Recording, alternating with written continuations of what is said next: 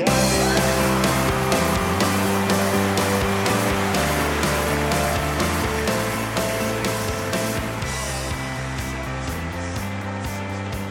guys, welcome back to the Tennis Pal Chronicles, the podcast to feed your passion for all things tennis. I'm your host, Philip Kim, also known as the Tennis Pro for the Langham Hotel in sunny Southern California. And with me is my fabulous co-host, Valerie Garcia. Hey everyone.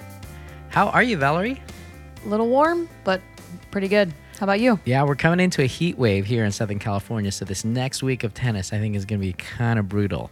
90s maybe. We'll survive. Yeah, and Somehow. I am so dark now. Do I look darker? Same. Honestly, you're always tan. So I'm always tan. And I've just started wearing physical sunblock so that when I go out to play tennis, I'm completely like white-faced, Nice. like kabuki theater or something. Yeah, it's not great. Pat Rafter. Not a You great got the look. nose But I'm going. trying. Even this last weekend, I tried a hat with like that little tail that covers your your neck, because I've noticed that my neck has been getting a little bit hotter lately, and it was so uncomfortable. I don't think I'll do it. Yeah. I'm not gonna. Maybe I'll just do it just when it's like super hot, but not in general. You know, I was playing tennis last weekend, and we played on a Sunday at about 5 p.m., and it was like, I don't know, 93 or 94. 5 p.m. Wow. And I was thinking, I wanted to be like a baby and say it's too hot. But I was like, the pros play in this like every day, and a Right. lot of times it's way hotter. Yeah. So I was just trying to pretend like I was a pro dealing with the elements. I mean, I think we're probably a little more used to it being in Southern California than some people, right? Yes. And a lot of people play tennis indoors all the time, and it's got to be controlled temperatures, I would think. Yeah, for sure. I don't know what that is like. We should take a field Probably trip. really nice. Yeah, maybe. Yeah. But I love the sun. I get energy from the sun. Yeah. Yeah. I feel like I'm a solar battery. So when the sun is on me, I'm like, I feel energy and I enjoy the heat. I think that you and I are definitely an anomaly in that Yes. case, because we both agree Yeah. that Good. warm is nice. Good for tennis, that's for sure. Yes. Well, we are so excited to be back. We haven't recorded since the fateful Wimbledon final. How incredible and tragic and awesome, depending on whose side you're on. That was a crazy moment in tennis history. One of the greatest matches at Wimbledon. So historic in so many ways. And dealt a lot with Roger Federer versus Novak Djokovic. Yeah. And speaking of Roger Federer, I wanted to start our whole podcast with an announcement about a new book that just came out. And I just wrote a review up on lovesetmatch.net, which is my tennis blog, and you can check it out. It's a book called Federer-esque. And I invite everyone to check out the book. And Valerie, I actually brought you a copy so you could check it out. I can't wait to see. I'm glad you didn't show me before we started recording, so this is actually going to be fresh to my eyes. I did get a chance to see some of your blog about it, so I kind of am familiar, but not. It still is very new. Valerie Garcia, may I present to you your copy of Federer-esque? This is my copy. It's for you. Oh my god! It's like It's for you. It's like Roger's birthday present to me. Right, because it's Because we are August one. 8th, just passed. We're celebrating his birthday, and here is the most beautiful Federer book I've ever seen. Oh, I don't even know where to put it without ruining it in this godforsaken recording Right, studio. so describe for the listeners what you see. Oh, I see the world's greatest athlete in his white Uniqlo shirt. It's like a nice little cover for the book. I got this shirt and the pants, by the way, for my birthday. Oh, sweet. Yeah, and I had to, I don't even know if I can say this, but I had to like buy it off of a guy in Japan in order to get it shipped here because it wasn't even available on the Uniqlo site. Oh, wow. Yeah, so like they had the brown, all they had was the extra large brown shorts of Roger Federer when he played the clay. Oh, the French. Yeah, the French. But they didn't have any of the white at all. I guess you could have bought it at Wimbledon because I heard and I saw people who had bought it, as well as that Roger shirt that was like backwards. Oh, yes. Roger that. I think, was it? No, I Or thought I Roger saw. on. Oh yeah, something. Roger, but go. I did see it like backwards. Just keep Yeah, going. You're gonna yeah. hit it. I won't Close even know enough. when you hit it. It'll Right. just go right over my head. Yeah. But yeah, I thought it would be so cool if I wore like all Wimbledon whites when I taught, at Langham or something, That would be awesome. Right? Like, I'm so pretentious. What a wannabe. It's all good. The great thing about just the tennis world is that half of the people are going to think we're nuts, and the other half they're Fed fans, so they just understand, and they're Yeah. like, "Well, you barely got your Uniqlo.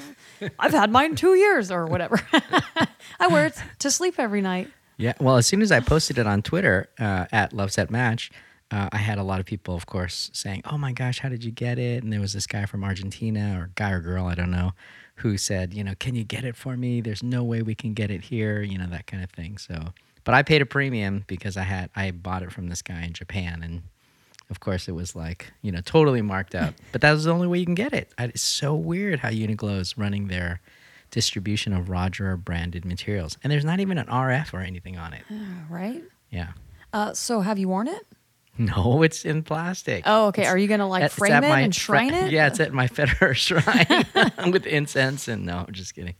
No, it's just sitting there in plastic. I haven't even tried it on, but I did notice when I looked at it, it's kind of sheer, So that's good if you have a Roger Federer body, but not my body. I don't think Roger will look. Federer doesn't have that great of a body. Oh please! What are you talking about? He's a little soft. I mean, if you saw him on the beach and you didn't know who he was, you'd never think that's the greatest tennis player. That's a world-class professional athlete. Yeah, maybe he doesn't look like the man of steel, but he still is incredible shape. I mean, the musculature and the arms and everything. Anyways, all that to say, I don't have any of that, not even close. So I think you're doing all right. no, okay? so it was just, it's yeah, and it's sheer, like I said too. So I might even have to wear something underneath it. So I A don't little know. wife beater. No. Yeah, I mean we are in Southern California. I Yeah. don't know, but yeah, I was super proud. So talk about the book. Let's take a look at it let's together. see. Well, the cover of the book is awesome. It's one of those awesome, like a Rolex type of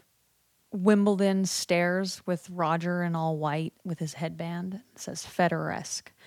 Emotion, artistry, humility, immortality, elegance, perfection. So the whole book covers those different themes and talks about the man in relationship to those themes.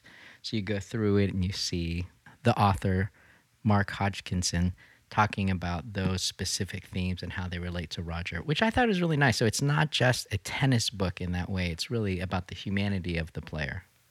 I love it already. I'm flipping pages if you guys can't hear. There's pictures. Let's mic the flip. Oh, yes. Ooh, newspaper headlines, which, by the way, a friend of mine stopped in Switzerland while he was in Europe, and it was only he was hopping a plane to a plane, but while he was in Switzerland, he grabbed a newspaper for me and brought it back. Aww. And it happened to have it was like the National Enquirer for Switzerland. Yeah. And it was like Roger Federer and Gwen Stefani having an affair Oh type my of thing. Gosh, you got to be kidding Yeah, me. it was funny. So I still have that somewhere, along with some Swiss money he brought me back. How nice. Just for fun. What a beautiful picture of the greatest, most beautiful backhand I've ever seen. And of course, the colors are the pink and black over the white from 2017. That was his epic the run. Australian Open. The Australian Open, where he came back after 6 months off. And you got to lead with that, right? Yes.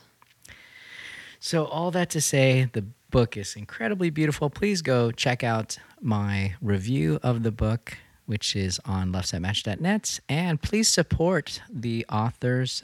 What I love about the book, the whole concept was the editor decided he wanted to buy a book for a Federer fan. And he looked at all the Federer books, and they were kind of not what he wanted. They weren't a beautiful coffee table book with pictures and all that stuff. So he said, I'm going to make one. So this is back in 2017, and here 2 years later, he brought his dream to life, and he created the epic fan book for Roger Federer. It's beautiful. It is. Yeah. It's museum-like in the way that it's laid out and clean. It's very Swiss. I love it. Thank you. You're so welcome. I feel bad for everyone else who doesn't have this. Well, they can get it. They can just go to my blog, and there's a link there to go and buy it on Amazon. And I think it's available in English, German, and French, I believe. I can't believe you didn't buy it for me in Swiss German. Because I would totally be able to read that. Well, one of our dreams, Valerie, is we're going to both get this book and we're going to take it with us to Indian Wells, right? Yes. I mean, can you imagine if Roger signed this book for us, how precious that would be? It would be awesome. It'd be We'll amazing. get it Yeah. somehow. Roger, if It's you're going to listening. take like 5 hours of standing around Waiting waiting. in line. We're going to have to show up at the practice courts or at the fences. Yeah, 3 to 4 hours. Yeah. Prior to practice and Yeah. just stand there. Just sleep there with our sleeping bags. Yeah. And then beat up a couple kids that are asking for autographs as well as Elbow just, them. yeah, or push hit them him with aside. the book on the head. Get out of my way, Junior. I was kind of hoping that now that you mentioned that the front would be a little lighter so he could just Sign it. Sign he the- could sign the back. And even on in the inside or something. yeah, probably the inside. Yeah. But this is gonna be exciting. Yeah, that's so good. Something to look forward to. Yeah, well, enjoy. I'm so glad we get to share this moment, and I'm so thankful for the editor allowing us to have the book and review it and share it with the rest of the world. It's so beautiful and so the perfect gift for anyone who loves sports, And Roger. and especially Roger. The greatest athlete. On his birthday last week, I just was running around telling everyone, like, don't you know what today is? Today's 8-8. the day that God created the best athlete who has ever walked the earth. Which is, it's hard for me to say it that. I used to say the best athlete or the greatest athlete. Now I feel like Djokovic has kind of put himself in that sentence, but Roger will always hold the title of the most elegant, beautiful athlete I've ever seen. Yeah, and so fitting that this elegant, beautiful book pays tribute to him, I think. Yes, for sure. That's so nice. We also have news from Tennis Pal that I wanted to share with you. So the Tennis Pal app has been developing. More and more people are using the app, which is so exciting. And they've just now launched a new coaching section for Tennis Pal that's called Tennis Pal Coach Partner Program. So if you're out there and you're a coach and you're involved in teaching tennis, we really invite you to be a part of this aspect of Tennis Pal. You can go online to tennispal.com or download the app and find out how you can sign up to be a coach partner. And it's a way for you to not only meet people who want to hire you as a coach, but also there's a channel of coaches. And Sarah Stone, who we interviewed for this podcast and is the CEO of the Women's Tennis Coaching Association, she's also part of that program as well. And so they're lining up really high-profile coaches and people who have a lot to share to be a part of the Tennis Pal coaching program. So I just want to encourage everyone to check that out as well. That's awesome. And for those that you don't know, Tennis Pal is not only do they have a website where you can access all of these great features, but it's an app that's available on Android and iOS or iPhone. And it's awesome. It has a lot of different features where you can meet up with other players and just have practices or matches. And you can also, there's a lot of videos with content for you. There's a social media aspect where you can kind of post on there. And there's also a spot where you can kind of have like a news feed of like ESPN links and all these storylines for tennis. So instead of having to like go to Yahoo Sports, ESPN Sports, the ATP website, the WTA website to get all this, you just go on a Tennis Pal app and you have them all already there in one spot. So this app has so many cool things, and this coaching. It's just another dimension I think is Thank really you. going to add, that's really going to add to this the idea of growing tennis. And that's the mission of Tennis Pal, and why we're so excited to partner with them is because they have the same heart as we do. It's about the passion and about growing tennis and getting more people involved. And so, yeah, please do check that out, tennispal.com, download the app, or visit the websites.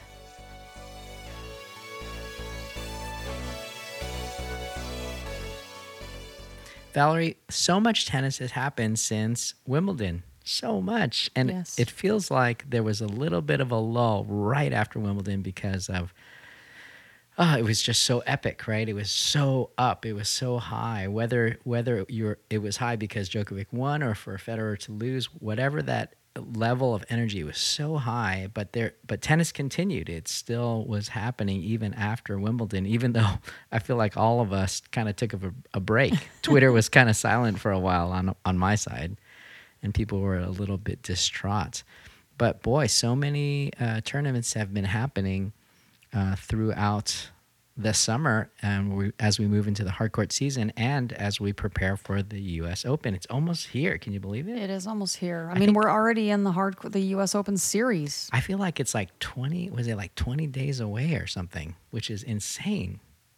And awesome. It's my favorite tournament of the year. Is it? Yes. Wow. And I can't wait. I was even debating taking like a vacation from work so I could just sit at home and watch tennis all day. That would be amazing. Not going though. It's just because done that. you've actually been there. I have never been to a slam. I feel so horrible saying that. Well, when you're ready to go, I'll go again. But other than that, I did learn, for me anyway, that Indian Wells was a much better and cheaper experience to get my tennis fix than flying to New York. But it is amazing. Funny stat, which we may have covered in the last episode, but the last time in 2008 when Roger lost Wimbledon to Nadal in that epic final, he went on to win the U.S. Open. Oh, right. So I have high hopes for this year that maybe it is a good year to watch the U.S. Open for a Federer fan. Yeah. Well, and speaking of Roger, he was actually playing right now as we were setting up to record this podcast, but in Cincinnati.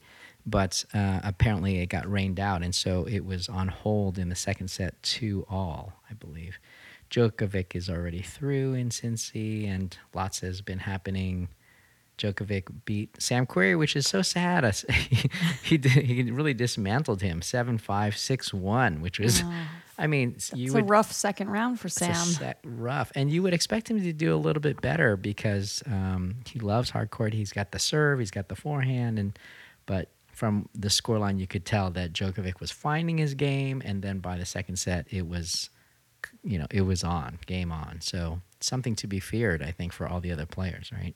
Yes, and happy to report that play has resumed, and Roger did win. So okay, great. We're in the third round. Into the third round, Roger wins 6-3, 6-4 in straight sets, so that's awesome. But just kind of recapping some of the news that's happened since Wimbledon, because we haven't really talked since then. I mean, there's so many tournaments. Just quickly touching on the end of the grass season, which was the Hall of Fame Open in Newport.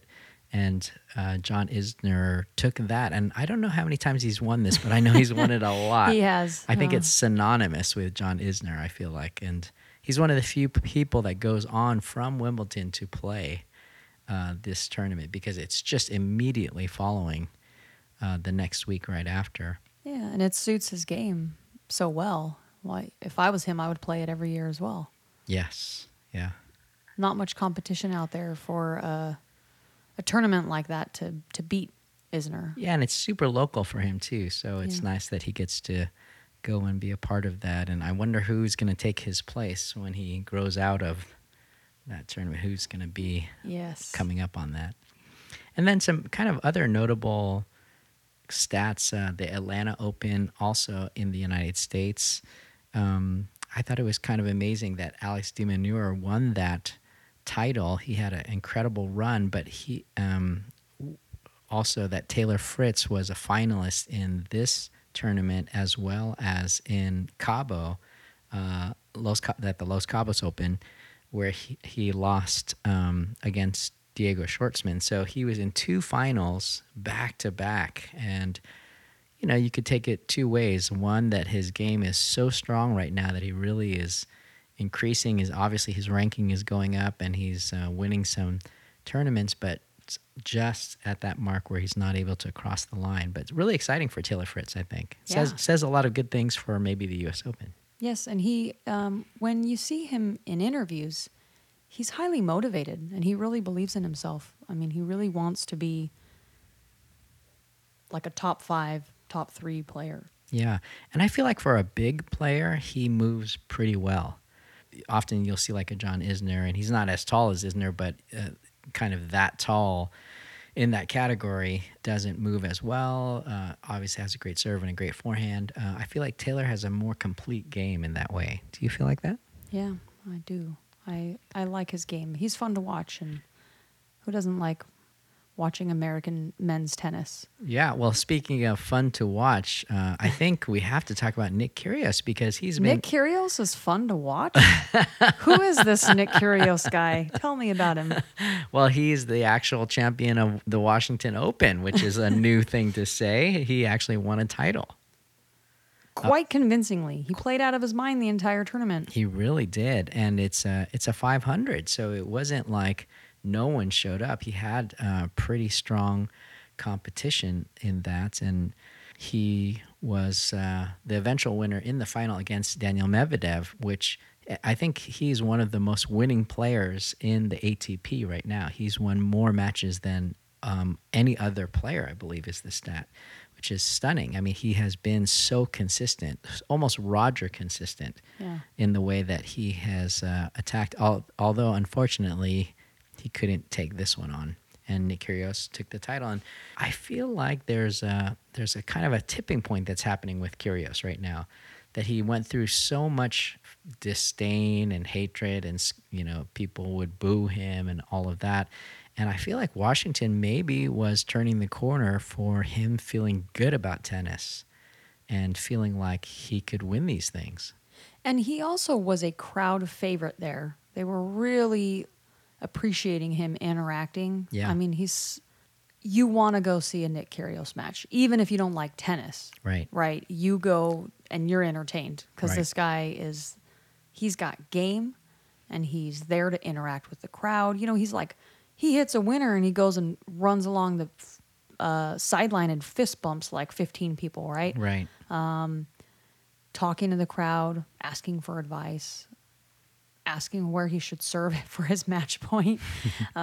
There's so much fun, and plus he's just a shot maker, which makes it so exciting. Yeah, I mean, his talent and his skill at hitting shots, hitting drop shots, faking people out. There was a classic shot where he was serving an underhanded serve, and he actually faked the underhanded serve and had Kyle Edmund running forward as if he was running to get a drop shot, but he didn't actually hit the ball. So it was like, in basketball they call it breaking ankles. He was forcing him to come forward to the net, and of course the crowd loved it. And how embarrassing for Kyle Edmund, but he seemed to take it well. Yeah. I mean, you imagine if he had done that to like a Rafa or something, there probably would have been a lot more headlines. But and maybe boos, because Rafa is such a favorite. Yeah, I don't know. I feel like when Rafa and Kyrgios play, a lot of people Fireworks. Yeah, but I feel like a lot of people do really back Kyrgios. Maybe not when he's playing Roger. No. Yeah, so I don't know if that's true or not, but I feel like there's even a public change towards Kyrgios, as well as his own mental attitude of, I mean, in the final speech, he talked about this being the greatest tournament he's ever played, and he's going to come back every year. And so you really saw that he actually cared, because I think that's one of the things with Kyrgios is you feel like he doesn't care. He'll tank and he doesn't show up, or he'll serve and then just hit something just because he's trying to finish a point, but doesn't care about tennis. And I think that's discouraging for fans. Mm-hmm. Yeah, I think maybe the shift of people caring more is because they can see that he's actually caring. Yeah. And I think at the Washington Open, it started a brand new rivalry of Tsitsipas versus Kyrgios. Oh, yeah. That was fun. That was fun and intense, and you felt like Kyrgios was trying to draw Tsitsipas in to be kind of like buddy, let's have fun on the court. And Tsitsipas was having none of it because he is an intense player. He wants that win, and actually Kyrgios beat him. Yeah. There's certain matchups that I just never get tired of watching. That is definitely one of them. Yeah, and I don't know, maybe Kyrgios will be his kryptonite. I know that Felix Auger-Aliassime is Tsitsipas's kryptonite. That he talked about when they were playing in the juniors, he could never beat him. And even recently when they played, he lost to him FAA as well. Yeah. So maybe there's a certain game style or something that he really struggles with. But Tsitsipas was all about it and trying to win every point. There's no question he was not playing around, didn't kind of fall into the Kyrgios trap. Yeah, and speaking of Tsitsipas, like the early exit at Wimbledon, and I don't know, he had like such a good start to the year, and then he's kind of just been fizzling, and I just keep thinking like he's gonna make it back. He's gonna be in headlines again, and he's not really making it very deep runs. It's kind of disappointing. And if I'm not mistaken, even though they had an incredibly tense singles match, they were actually playing doubles together at Washington. Yes, Tsitsipas and Kyrgios played doubles In Washington. in Washington. Yeah. And they lost in the first round. Yeah, and they lost in the first round. But it's just funny that they would play together and have that kind of camaraderie, and yet when it came to singles, they could put on the war paint and say, I'm taking out my enemy. Yeah. Although I think Nick Kyrgios was less like that. He seems to care less, at least in the way he portrays how he feels about the match. Yeah. I feel like the only time you really see Nick with his head to the, looking down and just focused on the task at hand, where he's less silly, is when he plays someone like Roger, Djokovic, or Nadal. Yeah. He gets real serious, but when he's playing other people, I feel like his energy's a lot lighter, and he has that kind of flippant attitude of like, whatever, like Right. this point isn't that important. Right. I did feel, I have no idea what's in Kyrgios' head, does anyone?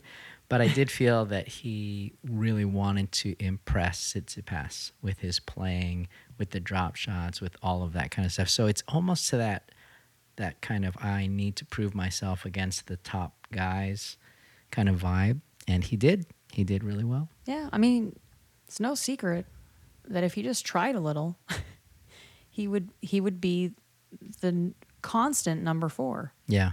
right? Or definitely. maybe even number 3. Right. Definitely His top. talent level is leagues above Right. everyone else. So Right. Well, let's listen to a little Nick Kyrgios talking about winning this tournament. And the fans, you guys have been amazing all week. This has honestly been one of my favourite weeks of my life, to be honest. I've made massive strides.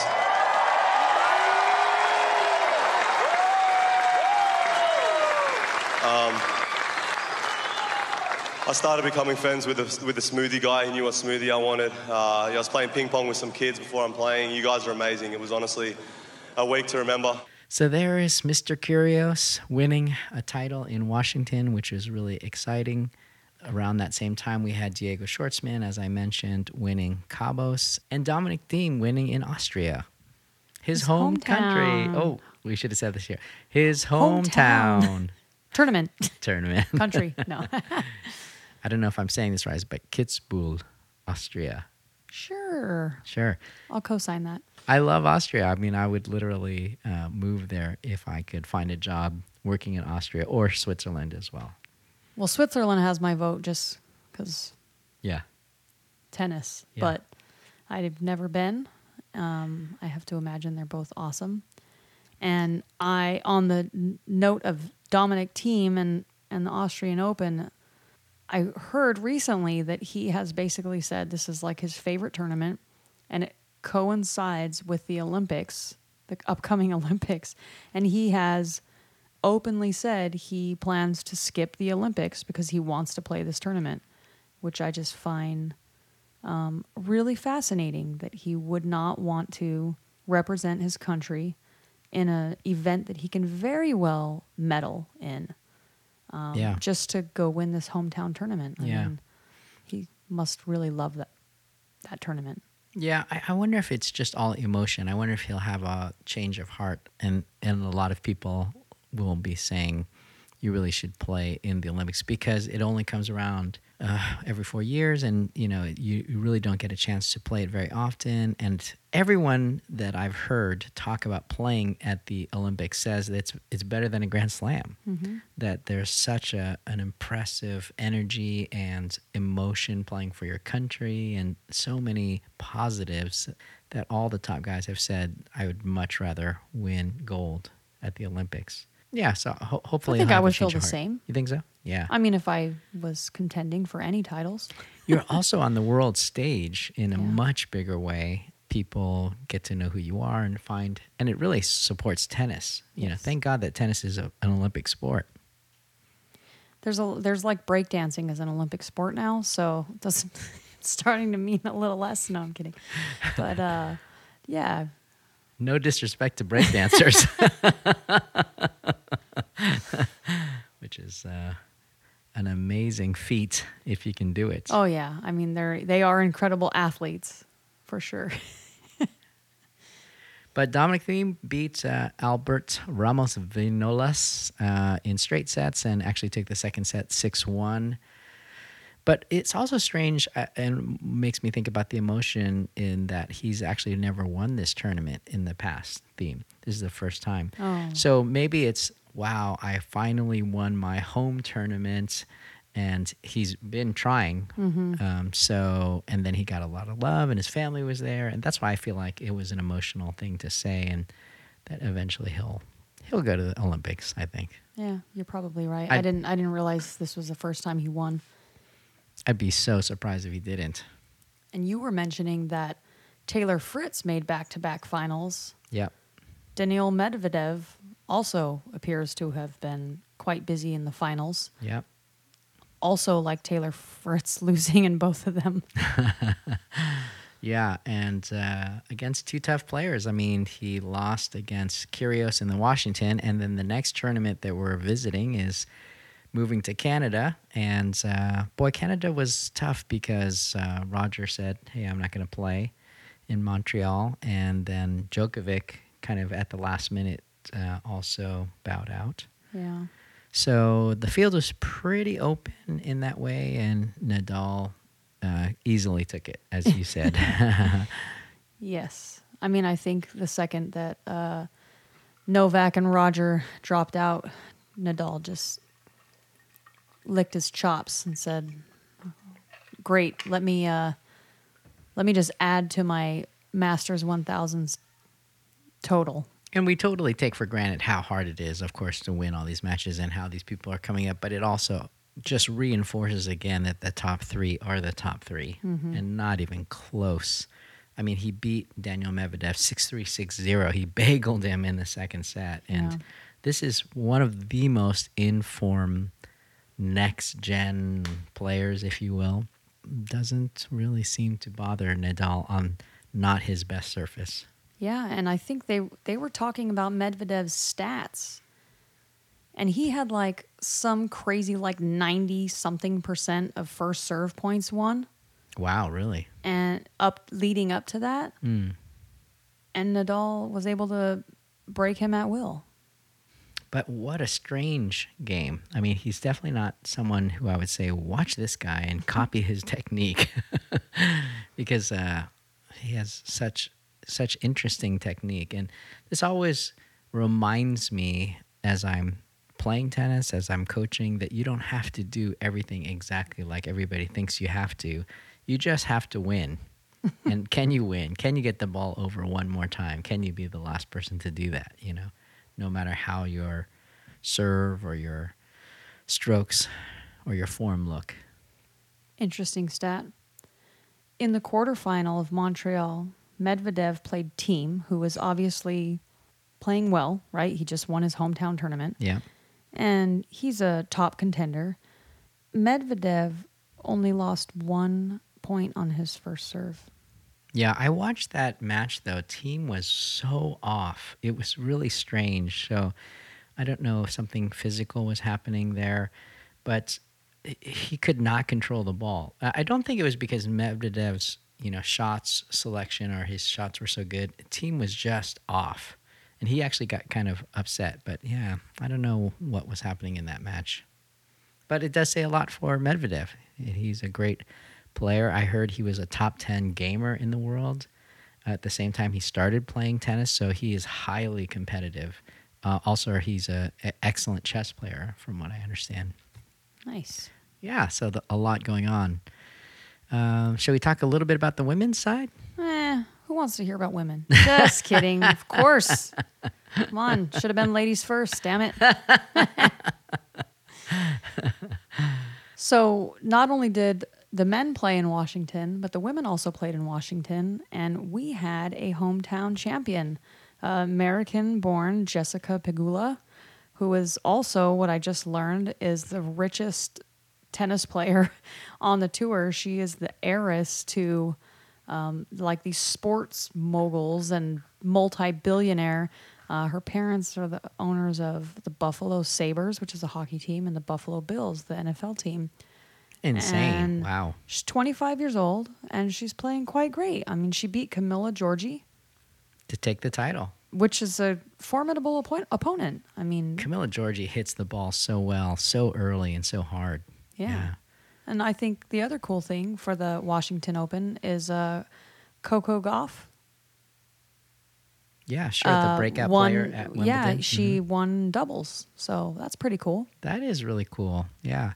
And I'm assuming that that's Coco Gauff's first doubles title in the professional league. And I know this was Jessica Pegula's first title winning the Washington Open. So congrats to her. Yes. I mean, they always say your first is the most special, right? As and a it's tennis pretty player. cool to have it in your home country Yeah. as well, right? Yeah. She probably had tons of family and friends there supporting her. So that's really cool. Yes.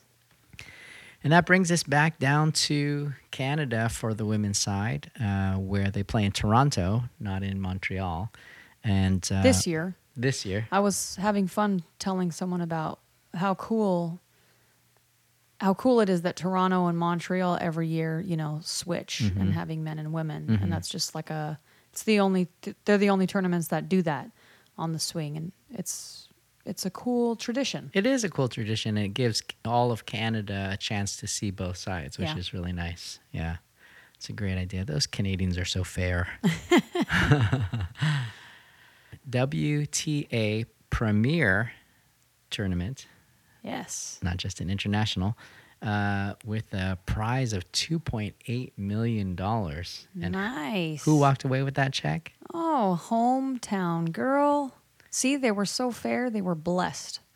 They were blessed with a player who, okay, obviously my girl Serena lost. However, I am a huge fan of Bianca Andreescu, the champion.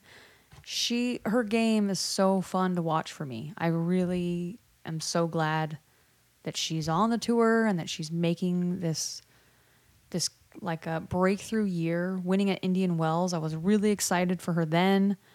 I think she beat Kerber like back to back this year. Yeah. In finals, Yeah. and that was like really cool to watch. Not that I want to see Kerber lose. I like Kerber. Right. But it's just really fun when you just see a young up and coming talent really kind of put their tennis together and see these awesome results. So unfortunate the way it had to end, Serena retiring in the final, only like 4 games in, Right. both of them being hobbled. I guess you knew we weren't kind of going to have a great match. But really cool that Bianca was able to win in front of her hometown, and the end of the match, that embrace and the interaction between them, like such great sportsmanship. Like, how can you not like Bianca? Yeah, the warmth that Andreescu showed to Serena at the very end when Serena was in tears and just crying and could not continue on with the match at 3-1. It was really beautiful to see such great sportsmanship. Yeah. And, this coming from a girl who I think she actually said to Serena, I understand about injury, because she had just recovered from months out. I think she was out for 2 or 3 months after Indian Wells with the shoulder injury. Yeah. And so for her to come back, really she had played very few matches since Indian Wells. To come back and to win this title is insane. That's awesome. And you know what I noticed is like she always seems to have stuff taped on her legs like all the time. It's just interesting to me. Yeah, But she battles through it. She seems like such a fighter to me. Yes, and such a smart player as well. Yeah, and she apparently was the first Canadian to have won this tournament in Canada since 1969. Nice. So, I mean, kind of epic in that Murray-esque winning of Wimbledon, finally winning in your hometown. And Andreescu talked about how tough the match was. And let's listen to her talk about this match. I think it's worthwhile. It's always nice to go into a match with someone like Sofia. She's an incredible fighter, and she never gives up. So that it's a pleasure for me to share court with someone like that, because I think it pushes me even harder to do better. So yeah, it was definitely a game of cat and mouse today. We were drop shotting each other, we were coming to the net, all of that stuff. So it's never easy to play someone like that, but I think I did it a little bit better today, and thankfully in 2 sets. Yeah, I'm definitely surprising myself. I don't realize the things I can do on the court. My coach is always telling me that I'm a champion within. But I guess I don't know, maybe I am starting to realize that slowly.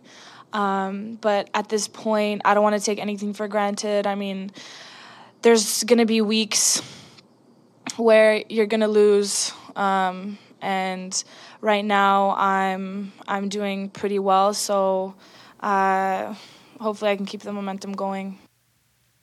So also interesting about Andreescu, how powerful she is. She is now 7-0 against the top 10.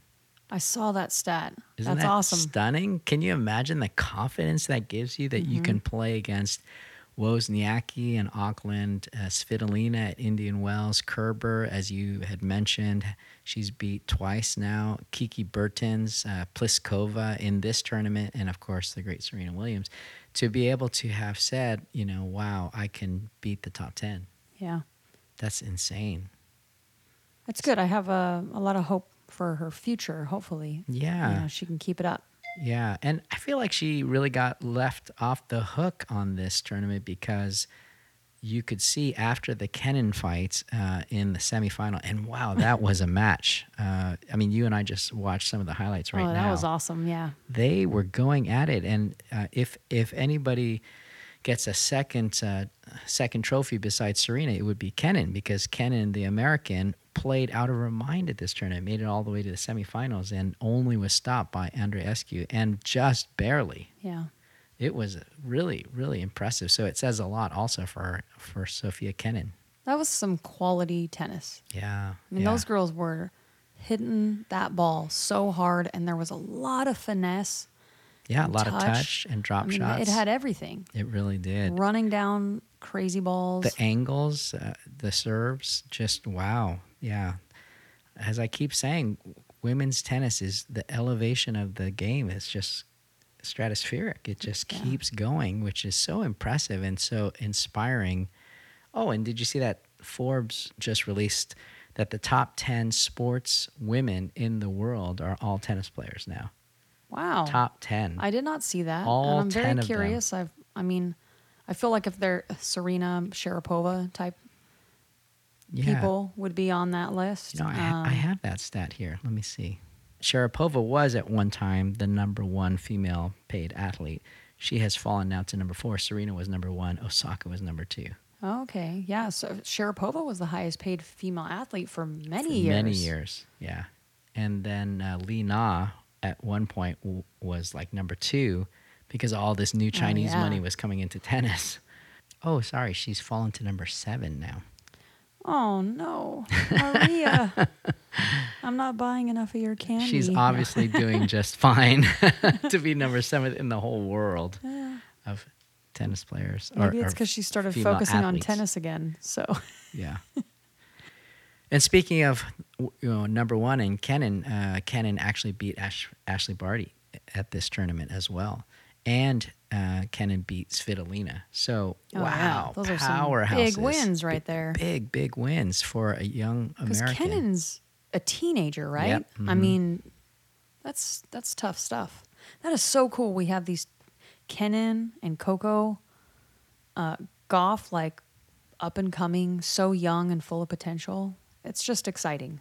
So Andreescu, she had only played one tournament in the past 4 months and goes on to win the Toronto title, beating all of these heavyweight players. She's now at a career high 14 in the world and becomes the top teenage player in the world, unseating Anna Samova. That's right. Anna Samova, another young up and coming American. Yeah. We're just we're rich in the American tennis right now on the women's side. It's very exciting. I think a lot is coming forward. So really, really cool. It's going to make the U.S. Open a lot of fun. Yeah. I mean, for me anyway. Yeah. Andreescu did withdraw from Cincinnati because of her legs, and obviously she was carrying a kind of a limp after she won Kenin.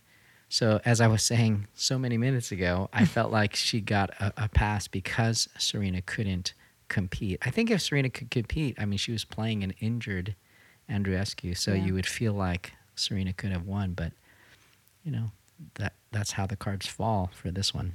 Yeah, so it's gonna be fun. You know, we have a couple tournaments, and we're just gonna be right around the corner at the U.S. Open, Yeah. best major, the last major. Wow, the last Save major. the best for last. That's right. The U.S. We've got to go to New York together someday. Yes, I mean honestly, the most magical thing that you can experience as a tennis fan, in my opinion, and when I went, it was kind of proven true. Yeah. Is like the electric energy of the New York crowd.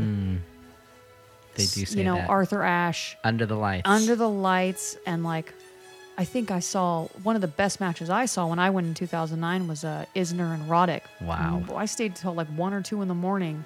They went Serving deep into like the demons. 4th or 5th set, and Wow. it was, I mean, it was everything I dreamed of. And I Wow. feel like there's just so many of those awesome matches. We saw some really good ones too, and Let's look it up. it's a really good stadium. We watched this awesome Fernando Verdasco. Louis Armstrong, didn't they? Louis Armstrong. Yeah. Yeah. Okay. Yeah. Can't believe it's been 10 years. Well, more than enough time for us and our ramblings and our talking of tennis. I think it's time to let the experts talk. And I'm so excited that we're going to have fan favorite reports this issue. This is now a magazine, and we have issues. Yes. We do have issues. I got lots of issues. This is going to be good. I can't wait to hear from everyone, especially Serena Williams, reporter. Yes, she's always my favorite. But I'm super excited because Andy Murray is back. Hi everyone, just wanted to give you a quick update. He played singles at Cincy, and Peter is super excited. He tweeted that he actually met with Mark Petchey, who is an announcer and Andy's coach, previous coach. So we're going to hear all about that. And Tanya is back talking about Djokovic, and we haven't really heard from her since he won it. Yeah, so I'm excited what passion she's going to bring to the table as well. That'll be nice to hear her, because that's really the only thing that we have to be happy about, is to like hear her report and then be like happy for her. Yeah. So I am happy for excited to her. hear that. Yeah. That's going to be great. And to hear Nicholas talking about Rafa. Yes, who has been doing well. Yeah. And Jordan is back talking about Maria Sharapova. So let's Yay. roll these fan favorite reports, shall we? All right. Hi, this is Jordan in Los Angeles with your Maria Sharapova report. It's been an uphill battle for Maria as she returns back from injury and tries to get consistent match play. Wimbledon was the first time Maria Sharapova ever retired at a Grand Slam tournament, defaulting in the first round to Parmentier 4-6, 7-6, 5-love. Clearly an awkward time to call it quits, but injury prevention is always priority. Maria moved on to Toronto, where she was the runner-up in 2009. The Russian received a wildcard entry, and her opening match saw her facing a tough opponent in top 20 player Anett Kontaveit. Sharapova is 1-4 against top 20 players so far this year. Sharapova came out strong, serving well, and took the first set 6-4, but Kontaveit settled in and took the second set 4-6 against the Russian beauty. The final set was an epic battle, holding serve through 4-all, which ended up being a huge game over 70 minutes long, and Kontaveit was a little tougher in getting the break and holding her serve. Here's what Maria had to say in her press conference. Yeah, I'm still building the confidence in my forearms, and that's something that's just going to come with time and with match play. Unfortunately, I just haven't had that yet, so I will just hopefully try to build on it. You know, there's never the perfect scenario. I'm going to be coming up against tough players, long matches, and there are always going to be tests, and I always have to play my best tennis no matter who I play. So it'll just take time to build that confidence in them again, because I've struggled with it for a long time. But Sharapova was relatively happy with her performance in a more than 2.5-hour three-setter, reflecting the training she had been doing. I think technically I worked on a lot of things, she said, and now I feel like my shoulder is getting a little bit stronger. I worked on that for many months. Sharapova had been coached by Thomas Hogstead, but appears to now be working at least part-time with Riccardo Piatti, the veteran Italian coach of Borna Coric.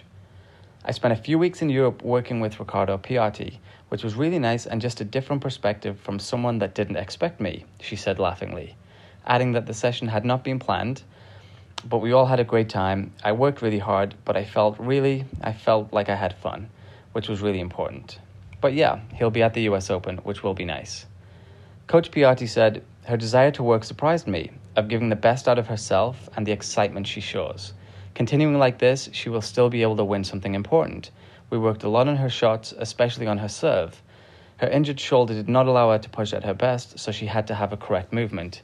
We assessed her game also through some video analysis. Besides helping her, the experience was useful for me too to learn about her routines, her way to think and see things. Sharapova's hardcourt swing continued in Cincinnati, where she received a wildcard entry. Her first-round matchup came against American Alison Risk, with Sharapova coming out on top of a big hitting encounter, winning 6-3, 7-6. In the second round, Maria faced a rematch of her Australian Open encounter with Ash Barty. Once again, the Australian was able to outfox Maria in straight sets, winning 6-4, 6-1, and putting an end to the Russians' campaign. Next on the calendar for Maria is the Greenbrier Tennis Classic event that will take place on Friday, September 13th and Saturday, September 14th. Sharapova has replaced Serena Williams, who withdrew from the event as she wants to take a break following the US Open. Maria will be facing Caroline Wozniacki. They will also hold tennis clinics and autograph sessions. Off-court, Maria was recently profiled in Architectural Digest for the design and construction of her new home in Los Angeles. The magazine states, "Talk to anyone who worked with Maria Sharapova on the design, construction, and decoration of her discreetly ravishing home in Los Angeles, and their responses invariably follow the same themes. That the tennis star maintained a resolute vision of how she wanted the residents to feel and function from the earliest phases of the project, that she was one of the most intellectually curious and committed clients they've ever encountered, and that her style and spirit as a supremely confident athlete and businesswoman animate every inch of the property. In short, Maria Sharapova is a boss." Maria said of this home building process, "I was obsessed with the process of making this home. I'd jump off a plane from a tournament and go straight to the worksite or to the architect's office or to a kitchen manufacturer. This was my project and I wasn't going to delegate any part of it." Finally, Sharapova was once again profiled on the Forbes Rich list as one of the highest paying female athletes. After spending 11 years at the top, Sharapova has since dropped down to number 7. She's still doing just fine, obviously. This year, Serena tops the list with Naomi Osaka second. That's the Maria Sharapova report for now. We look forward to what Maria can do at the US Open and hopefully how all her hard work and confidence building will be paying off. Bye for now. Hey guys, I'm back with another fan favorite report for Stefanos Tsitsipas. Wow, Steph has had a pretty rough half from Roland Garros. When we last talked, it was pretty good. He had a good clay season. He got out in the 4th round and he played the match of the year, according to everyone who watched, all the press, against Stan Wawrinka, who went on to do very well at Roland Garros. Wimbledon came, which wasn't the best for Steph. He lost in the first round, which was a surprising shock exit for all of us City fans. But, he moved on. He had a restful break where he went on lovely boat cruises around Greece, and we were so envious to see that he hung out with his brothers and some of his friends and his girlfriend Maria Sakkari, who is a fellow Greek tennis player as well. Now Steph is back and the US Open preparation has begun. He has started off very well. He got to the semi-finals of Washington, which is the City Open, where he also surprisingly played doubles with someone who we didn't think he would, Nick Kyrgios. They have been very cozy and are currently playing doubles together in Cincinnati, where they lost to Farah and Cabal, sadly, but hopefully they get their first win as a double pairing because I'm excited. Nick has been singing Stefanos praises since they played double, so it's good. Now there's no tension between them, which we saw before. But Steph is looking great. He's playing well. Hopefully he keeps it up for the US Open. And yeah, also belated happy birthday to Stefanos, who turned 21 this past weekend, so he's been celebrating that, and he also is now at a ranking of number 5 in the world, so he's the top next gen, so big things to come at US Open. Anyway, that's all I got for you guys. Thank you for listening. See you on the next one. Hey everyone, it's Valerie here with your fan fave report on Serena Williams, and it's been a while, so there's a decent amount of things to share.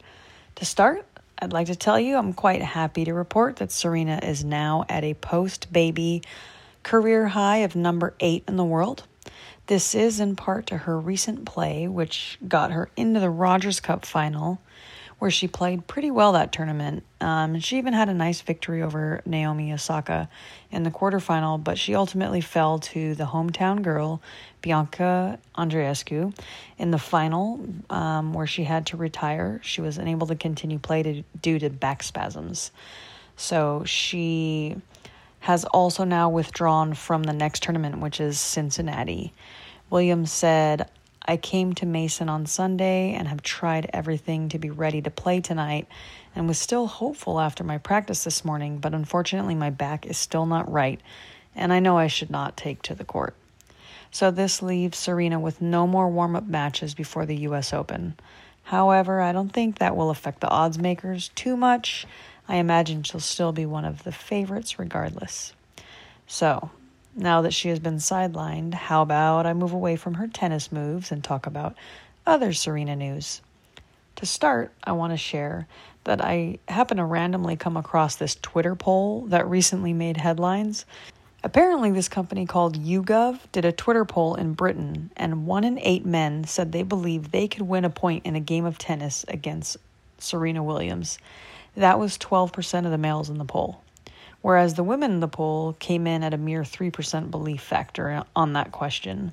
Also, recently, Serena has been on the cover of Forbes magazine, and she's going to be speaking at their signature Under 30 Summit in Detroit, because Serena is the first female athlete to make Forbes' self-made women's list. Pretty cool. You can also catch some more Serena this weekend. Tune in to ESPN's new docuseries called Backstory. That's going to kick off this Sunday, August 18th, with an episode called Serena versus the Umpire. This is obviously in regards to 2018 US Open final against Naomi Osaka, where they got in the whole cheating conversation. So I imagine that this should stir up some things we have thought we left in 2018. The show is set to air on ABC at 1 p.m. Eastern Standard Time or 1:30 Pacific Standard Time. However, if you do miss it, it's going to re-air on ESPN networks for a while. So I am quite interested to see what they rehash or if there's anything new that hasn't been said. Pam Shriver and some Lines people will be speaking and being interviewed in this docuseries, so that should be interesting. And one thing is definitely for sure is we're getting excited to cheer on American hometown girl, our SoCal Compton girl, Serena, in her hometown Grand Slam, which is the US Open coming up in a few weeks in New York. And I hope that we can make some new memories this year. And maybe a memory of lifting the trophy. That would be really great. But we shall see what happens. I just hope that everyone gets through the rest of the hardcourt swing with no injuries. So thanks everyone for tuning in, and catch you next time. Greetings, Tennis Pal Chronicles. Nicholas Covarrubias here, giving your fan favorite report for Rafael Nadal. The last time I delivered my fan favorite report, I was on the edge of my seat, riddled with anxiety. Our Spanish bull was on his way to his 12th French Open title. Victorious against Dominic Thiem, I was elated to see the King of Clay wrap his jaws around another La Queue de Mousquetaire. My expectations were high as our devilishly handsome Spaniard proceeded into the grass season, with Wimbledon's, in my opinion, a typical way of seeding its tournament players and taking into consideration current ATP rankings at that time. How could we not foresee that Nadal and Federer would come face to face in the semifinals? What I was anticipating and what the world witnessed was not a repeat of their infamous 5-set final in 2008, with Nadal winning his first of 2 Wimbledon titles. The reality, Fed was able to apply the pressure on Nadal because of his ability to move quicker inside the court. Not the outcome I wanted, but not everyone is perfect. Moving into the last days of summer in the Northern Hemisphere. Really? Fall can't come soon enough. But tennis fans cringe as the final curtain comes down, as another beloved season of tennis comes to an end, which brings us to the 2019 US Open Series, the Rogers Cup. Rafa, the defending champion, successfully defended his title by defeating Medvedev 6-3, 6-0. What brought about an ear-to-ear smile during the Canadian Open was Nadal's quarterfinal victory over Fabio Fognini. The two had met previously in the semifinals at the Monte Carlo Masters in April. This victory for Nadal, at least for me, was a reminder for the 10th seeded Fognini that his win was really just a surprising piece of luck. Staring at the current rankings, we can only predict that our dearly loved Spaniard will continue on a course of action, even in the face of difficulty, to reach the final at the 2019 US Open. Well, fan favorite reports can't be full of superlatives and accolades. And I mean this in the most light-hearted way you could possibly ever imagine. Nadal and Ferreira will marry on October 19th in Puerto Poyensa. The ceremony will take place at noon local time at the Mallorcan estate La Fortaleza, with the reception to follow. Feliciano Lopez, Fernando Verdasco, and King Juan Carlos I of Spain are expected to attend. The event is said to be one of the biggest social events of the year. If that's the case, when will I receive my invite? Hello, I'm Tanya from Republic of Srpska and this is my report on Novak Djokovic. Novak Djokovic doesn't stop. Tennis fans are witnessing another successful period of Serb's career, and thanks to that, the race for being crowned as the greatest of all time between the big three has never been tighter. The Serb is aware of that, and he knows that now every single match matters. That's why he's showing strong emotions on the court again. I know that almost whole world knows a lot about historical Wimbledon final between Djokovic and Federer, but I have to talk about it a little bit more in this report. It was one of those matches that whole world is eager to see, and when the time completely stops and tennis is the only thing that matters. Tennis fans were expecting nothing but the best, and that's exactly what they got. Generations and generations will talk about it. The only problem was that only one player could end up with the trophy in his hands, and it was Novak Djokovic. These two tennis legends played the longest Wimbledon final. It took them 4 hours and 57 minutes to decide the winner. It was a classical Hollywood blockbuster movie where the odds were constantly changing. It seemed that Federer was the better player that day. He hit more aces, won more points, and broke serve more often. But Djokovic's mental strength was simply extraordinary. He was the stronger player when it seemed it was over for him. He saved 2 match points, and when his chances came, he took them and secured his 16th Grand Slam title. He's closer than ever to Federer's 20, and he set his eyes and heart toward that goal. After Wimbledon, the best tennis players moved from Europe to North America to play tournaments which are part of US Open Series. Novak Djokovic skipped the Rogers Cup because he was physically and mentally exhausted after becoming 5th-time Wimbledon champion, and he needed a well-deserved break. The next tournament was Cincinnati Open, and Djokovic came there with a new member in his team, coach Goran Ivanišević. At the time when I'm doing this report, the Serb reached semi-finals, and he will play against Daniil Medvedev. If he reached the final, he will have to beat Richard Gasquet or David Goffin in order to defend the title. Hi, it's Fiona with the Federer Fan Report. It's my first fan report since the Australian Open, so I'll do a quick recap of what Roger has been up to since January. He's won 3 titles in Dubai, Miami and Halle, and he's reached 3 finals in Indian Wells, Madrid and of course Wimbledon, and he also reached the semis of Roland Garros and the quarters of Rome and the Australian Open. So let's go straight to the grass court season for the most recent news, I guess. So Roger won his 10th title in Halle. It was a great victory and it set great expectations for Roger going into Wimbledon.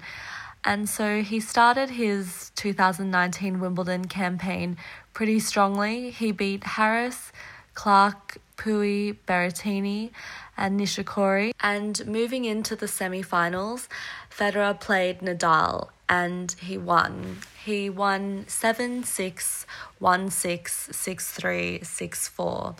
And to be honest, I think that was one of Federer's most comprehensive and well-executed victories I've ever seen him deliver. And I wish the tournament ended right there, because in that one match, he really showed why he should never be second-guessed or written off, and he reached his 12th Wimbledon final. And then came Djokovic. So I wish I was exaggerating about having sleepless nights about the final, even 1.5 months later. But it's sort of the sad reality. And so Djokovic and Federer played the longest Wimbledon final in history. And Roger had 2 championship points and he could have won his 21st Grand Slam. I guess I don't need to be repeating this for all the Federer fans because no one wants to hear it, but Djokovic won in a very agonizing 5-setter. The final score of the final was 7-6, 1-6, 7-6, 4-6, 13-12. Djokovic won each set on a tiebreak, including the 5th set, the first time they ever put in place the tiebreak at 12 games all rule since it was introduced this year at Wimbledon. So it's still definitely an open wound, but I think I want to say it was also a display of grit, a display of grace, and a display of strength. So for me, it's easy to look at all these finals Rogers reached this year and think about how close he was and how he fell short. But it's also demonstrated that no matter how many years of experience you have, you can't overcome pressure and you can't plan for pressure or prepare for it. It grows and it changes and it depends on what's happening on the other side of the net as well. And I guess throughout 2019, the overarching theme I see is not that Roger can't win these big titles, it's that he can. And it's sort of proof that with these shortcomings, he can do it, because having 2 championship points against Djokovic isn't a failure. It's closer than anyone else got to the title, and I know we don't look at tennis that way, but it is one positive I can take. Now, looking ahead, we're in the North American hardcourt swing part of the season now. Cincinnati has just concluded, and Roger had a bit of a bumpy start. He actually lost in the third round, which surprisingly is his worst result of the season. He lost to Rublev and in straight sets. But I think with the US Open just around the corner, a few days away, all we can really do as a fan base is sort of pull together and look at the positives that do come and just enjoy that Roger is still competing. Again, that's the best positive of them all. So I hope you guys enjoyed my fan report this time around. Sorry it's been a long time. Thank you so much for listening, and talk to you again soon. Bye.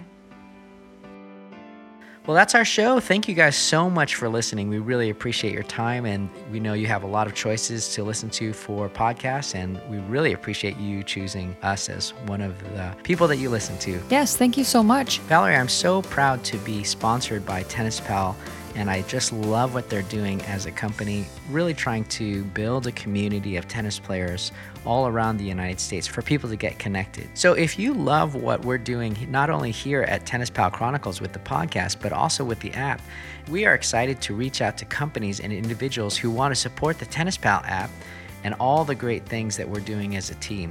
So we have a couple of sponsorship opportunities available to you, and we would love to send the demographics for the app and how many people are downloading it and how many people are using the app, as well as how many people are visiting the website. We would love to send all of that to you as a potential sponsor. So please contact me at my email address, pk@tennispal.com. And the P is like Philip, pk@tennispal.com. Hope you have a great week, Valerie. You too, Philip. We'll see you soon. Bye, everyone. Bye.